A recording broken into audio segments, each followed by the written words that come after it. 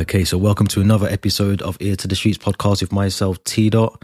Today I'm joined by a very talented lady, singer-songwriter. Do you want to just introduce yourself and tell us a bit about who you are? Yeah, sure. Well, first of all, thanks for having me. I'm Kinoa. I'm an artist. I'm based in South London. The kind of music that I make is mostly electronic, a bit of pop, a bit of R&B, and I'm kind of moving in a new direction right now where I'm focusing on a disco and a funk side of things. So that's me. And in terms of how I started off, like a lot of singers, I thought I needed a band. So when I was younger, I was in a few different bands, mostly doing indie stuff, a bit of metal, which is a world away from the kind of stuff I make now. But I do feel like as artists, we go through transitions, we evolve and we learn and we grow. So it's all normal. And then from the bands, I moved on to working with rappers who'd heard me at gigs and asked me to jump on their songs and sing like a hook for their choruses. And I got into the electronic side of things through that and just met producers and then thought after a while, really like this kind of music, want to get more into it. I just started exploring, really. Yeah, that's interesting because I think so. Because you was in bands for quite a while, and I'm assuming that was totally different to the stuff like you said that you're working on now.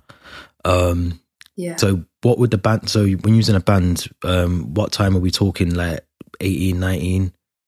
No, much younger than that. I think I was in my first band when I was 12. Because I grew up outside of London, and there was this music. There's this music program basically you could audition for, and they would place you in bands, and they would give you mentors and guides, and then put on shows around town. So that was quite helpful. But the kind of music that we're making was, I'd just call it some soft rock, some indie, and a bit of metal. So yeah, totally different. We had guitars. I played a bit of bass.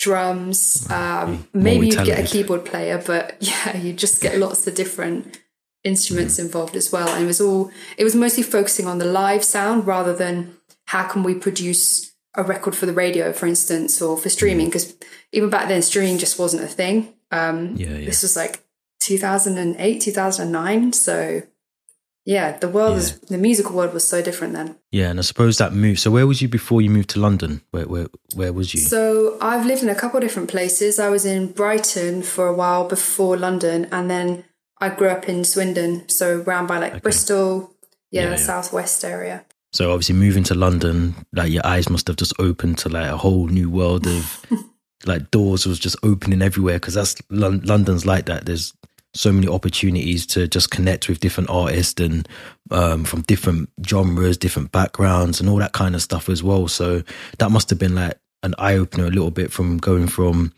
being in a band, and then obviously, like you said, there's loads of opportunities to just be collaborating with rappers or other singers and things like that. So what was that like for you in terms of going to London, and then obviously you're just in the hub of the music world in the UK? It wasn't quite as harsh a transition as it sounds, because I had that little time in Brighton in between. So I almost took like a baby step into the wider world, I feel. And I met, as you said, I met like rappers and producers around Brighton. But then when I moved to London, you're right, there is kind of a stark contrast in that pre-COVID, there was so many open mics, there was so many opportunities to perform. I feel like there's a lot more, nowadays there's a lot more networking groups. There's people always inviting me to stuff on Clubhouse. We've got, there's so many opportunities that people who are based in London, I do feel kind of get together a bit more than people elsewhere. I don't know what it is. Maybe it's kind of a mindset of people that weren't born here that I've met in music are just kind of like, most of us are kind of fought to be in London. You know, we've done our best to study hard, to get jobs, to afford to live here, because this is a tough city to live in. So it's just kind of that like grind mentality, I think. Yeah. I wanted to touch on that a little bit, because there was a tweet that you put out. I think it was a couple of weeks. Twitter. I think it was last week or the week before, and I agreed with it as well, because I'm like paraphrasing, so I might have got some of this wrong, but basically you were saying that for an unsigned artist to continue to put out the level of music that you put out, or any artist at your kind of level that you're doing it, with no sort of backing from like labels or nothing like that, to then have to continue to do that whilst you're like juggling other stuff as well. It's like a hot potato all the time. You're just constantly juggling everything. Right. So how do you kind of cope with that? Knowing, obviously, like you just said, London's like one of the toughest cities to live in the UK, due to like just the inflation of everything in London. Like even getting like a chocolate bar is like ridiculously expensive in London. But how do you cope with all of that kind of stuff as well? Yeah, first of all, you're right, it's just insane. You can't compete with people who are signed to major labels, people who just for whatever reason they just have a lot of money to throw into music. You can't compete with that, and I don't think there's any point in there's no point in an unsigned or emerging artist trying to compete with like the Ariana Grandes or the Beyoncés. It's so unrealistic, and so I think you need to kind of be real with yourself and just realize that your goals, they might be huge, but you need to take it one step at a time. And you can't compare yourself to others because you just don't know. You might think, oh, I've seen an artist at a gig and now I see that they're blown up, they're all over the radio, this, that and the other. But you don't know. You don't know. They might have a backer, they might have an investor, they might be signed to a label, but just not talking about it. So I think you can't compare yourself to other people.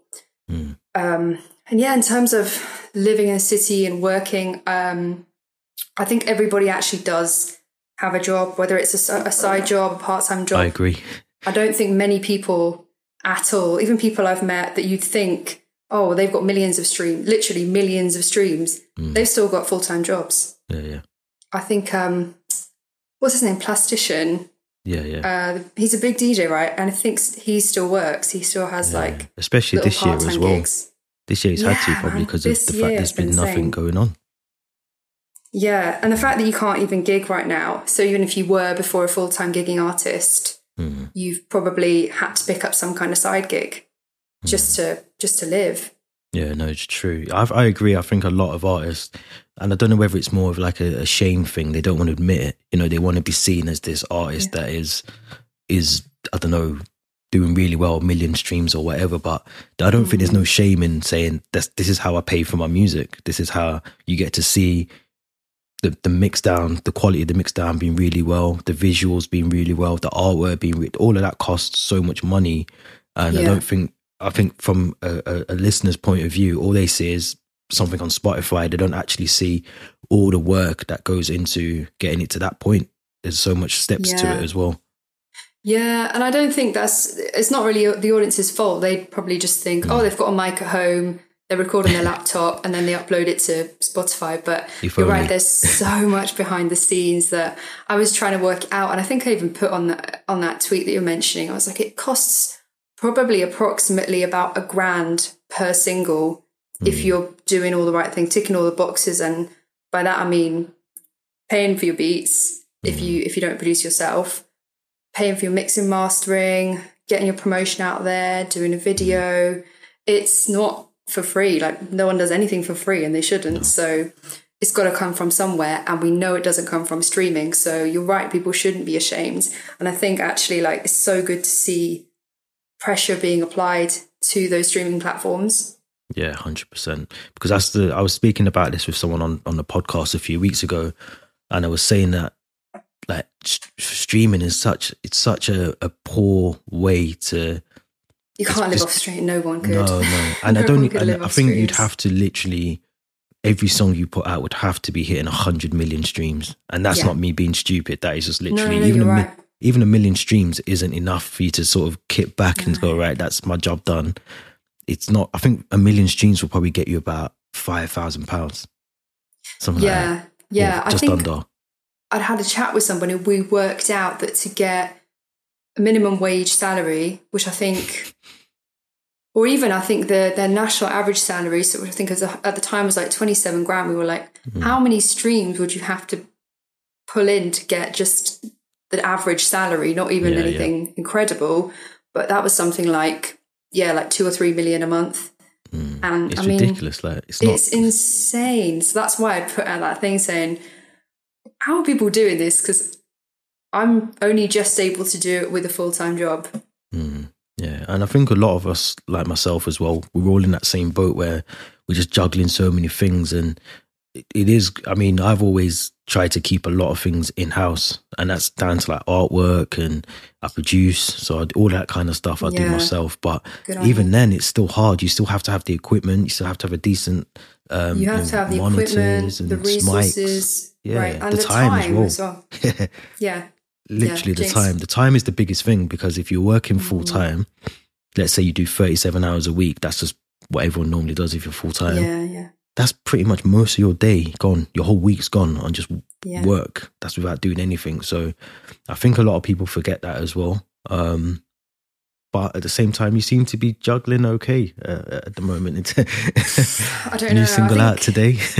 I outsource a lot of stuff where I just feel I don't have the time to learn things. And I would rather, I'd rather pay somebody who has the skills already to do things properly. I think I've got to that stage where I'm like, okay, I've got to put my money where my mouth is, and I am self-funded, and if that's going to be the case, I've got to do things. I don't want to do it half-assed, basically. I don't want to put out something where I look back and go, oh, I wish that I'd like kind of upgraded the mix on that, or I wish I'd got, I don't know, a better video or something. But I'm actually really, really happy with all of the stuff that I've come out with. Probably in the last 6 months, I think I've had that mindset of change of kind of this is it. And I think that's just me getting older and realizing that this industry, especially for women, is quite ageist. And I can't be 50, 60 and like twirling around on a stage. So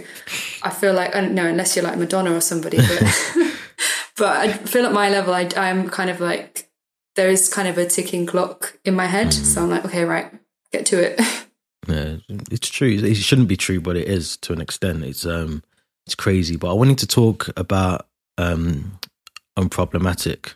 Yeah. Because I think that was the first, I went back and watched the visuals for that as well, which was quite good. But I just wanted for the listeners, if you could tell us like what was the concept and the context behind the song, if you can. Sure, yeah. So Unproblematic is a song I put out end of last year with a rapper called Madman State. He's West London based, very talented guy, great lyricist. And we'd met at a gig summer 2019. I was just performing, his mates were performing. I went up to them afterwards, I was like, really good performers, met all their group, and we just connected over socials. And I saw his stuff. I was like, man, he's really talented. I wonder if he'd be up for a collab, because my thing used to be collabs. I collaborated with everybody I could just to kind of soak up everybody's knowledge, connect with people. Also being quite new to London a few years ago, I just didn't know enough people. So my thing was I want to just collab with as many people as I can. So I asked him if he'd be down for that, and he was. We met up, when was it? I guess it took us kind of a full year to bring the song out, mostly down to the pandemic. Yeah. But when we met, we just had this chat about what kind of song do you want to put out? And he was saying that his songs he'd put out were quite angsty and aggressive, and he wanted to show his softer side. And I said, for me, I'd felt a lot of my songs were quite sad, and I wanted to show my like happier side, more positive side. So for us, it was, okay, how can we show another side of ourselves and blend our sounds? So that's kind of how that song came together. Yeah, no, it's a good song as well. And I just wanted to say, because you've had quite a lot of sort of, when we were talking about like the marketing side of things and things like that, but you've had some good sort of feedback from like BBC Introducing and Hoxton Radio and Pulse 88, all those kind of, promotion. Any promotion is good promotion, but they're like really good ones to have as well. But I think, like before we started recording, I was saying the first song I listened to of yours was Lemons, and one of the reasons why it attracted me, well, two things: the artwork, because I think artwork's key. I think that's something that just draws people's attention to stuff. But the fact that there was Remain Dixon is the collaboration on that one. Just talk us through that as well, because Yeah, that's what caught me as well. The fact that it was two females on there. Yeah, that is something that I'm really, really proud of. I'm really happy that we could pull off. So yeah, I'm glad the artwork attracted your attention. So one of my best friends does all my artwork, and she's really talented. So the way that the collab came about with Romain was that we'd met. I'm kind of glad that all these collabs have come about relatively organically. So Romain and I met years ago, probably like 3-4 years ago, at a BBC Sounds event. I think she came up to me and my friend and just started talking to us. Like I was like, wow, who's this lady with all this confidence? But yeah, she's really friendly, really nice. And I'd listened to her music and I loved her voice.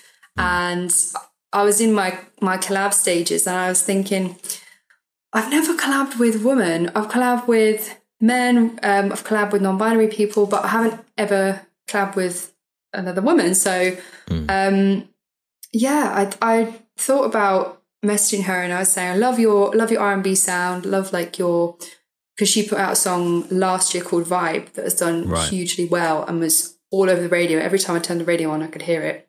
So I was like, I really love Vibe. And then I think she said something along the lines of, oh, love what you've been putting out. Be good to work together. I was like, well, I'm going to take you up on that. Yeah, let's do something. So I shared with her something I've been working on, which I started writing when the pandemic hit. And basically around when bad stuff happens, you've just got to make the most and make the best of a bad situation. And I got the beat from a producer I've known for a while who's based in the States. And she really liked the beat, even though I thought it was quite simple, but that's what left space for her to do her magic and give us those beautiful R&B runs. So yeah, she was down and she helped me finish writing it, and we went to studio, recorded together, got it done. I think we got it done in like an hour and a half. It was just one of those really smooth processes. Yeah.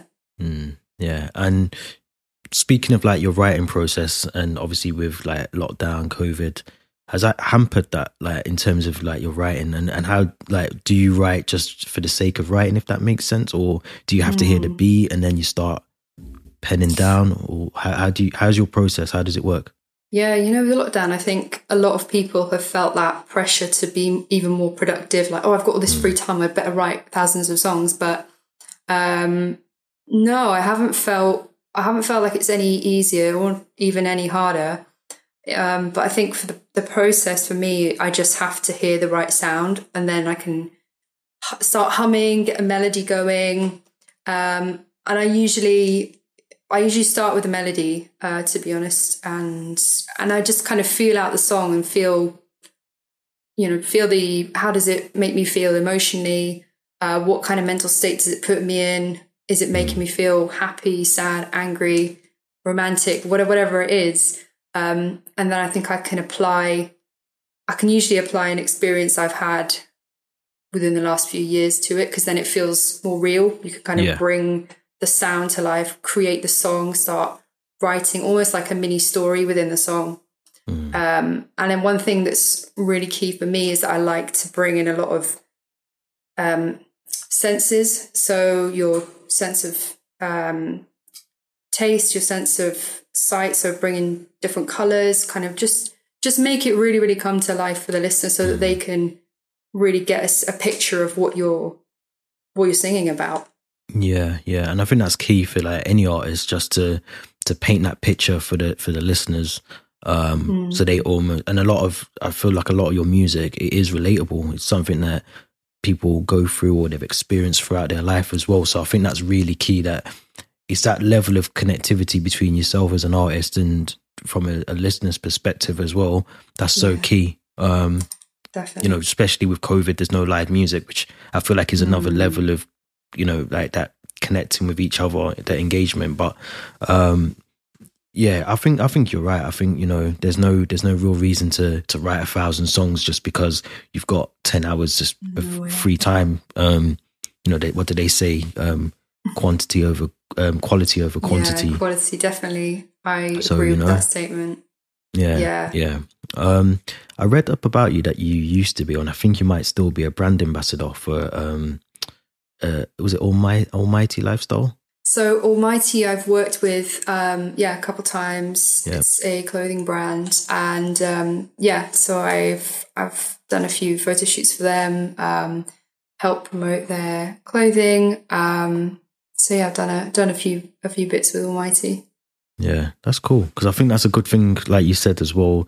There's obviously like a bit of a time limit on I don't think just on females, I think on a lot of people. I think even some, like if you're a rapper, you can't really be talking about certain things you were talking about when you're 21 at the age of like 30, right. 40.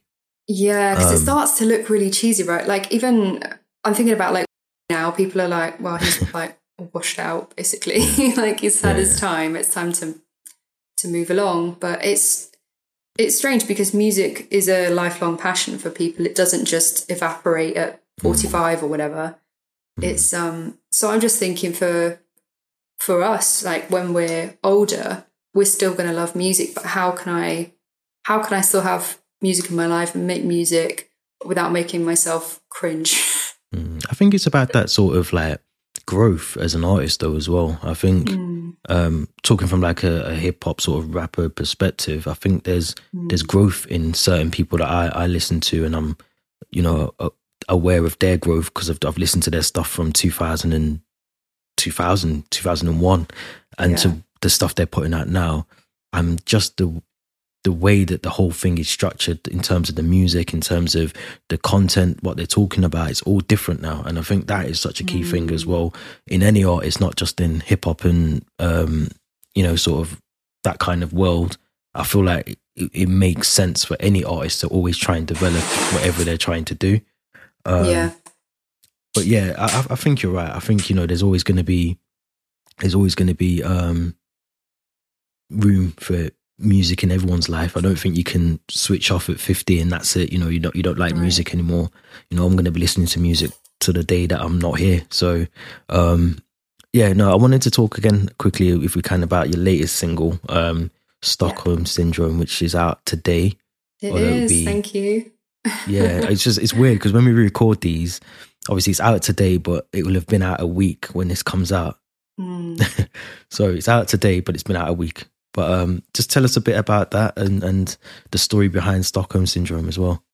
Sure. Yeah. So Stockholm Syndrome is out today, but will have been out a week when people hear this. It's an interesting one. So musically, it's a brand new direction for me, and it's a place I feel really happy to be at musically, because I've collaborated with lots of people over the years. As I said, I've transitioned and evolved and moved around in genres, and now I'm at a place where I feel I found the sound that fits me. And so this is what I describe as a kind of new disco feel.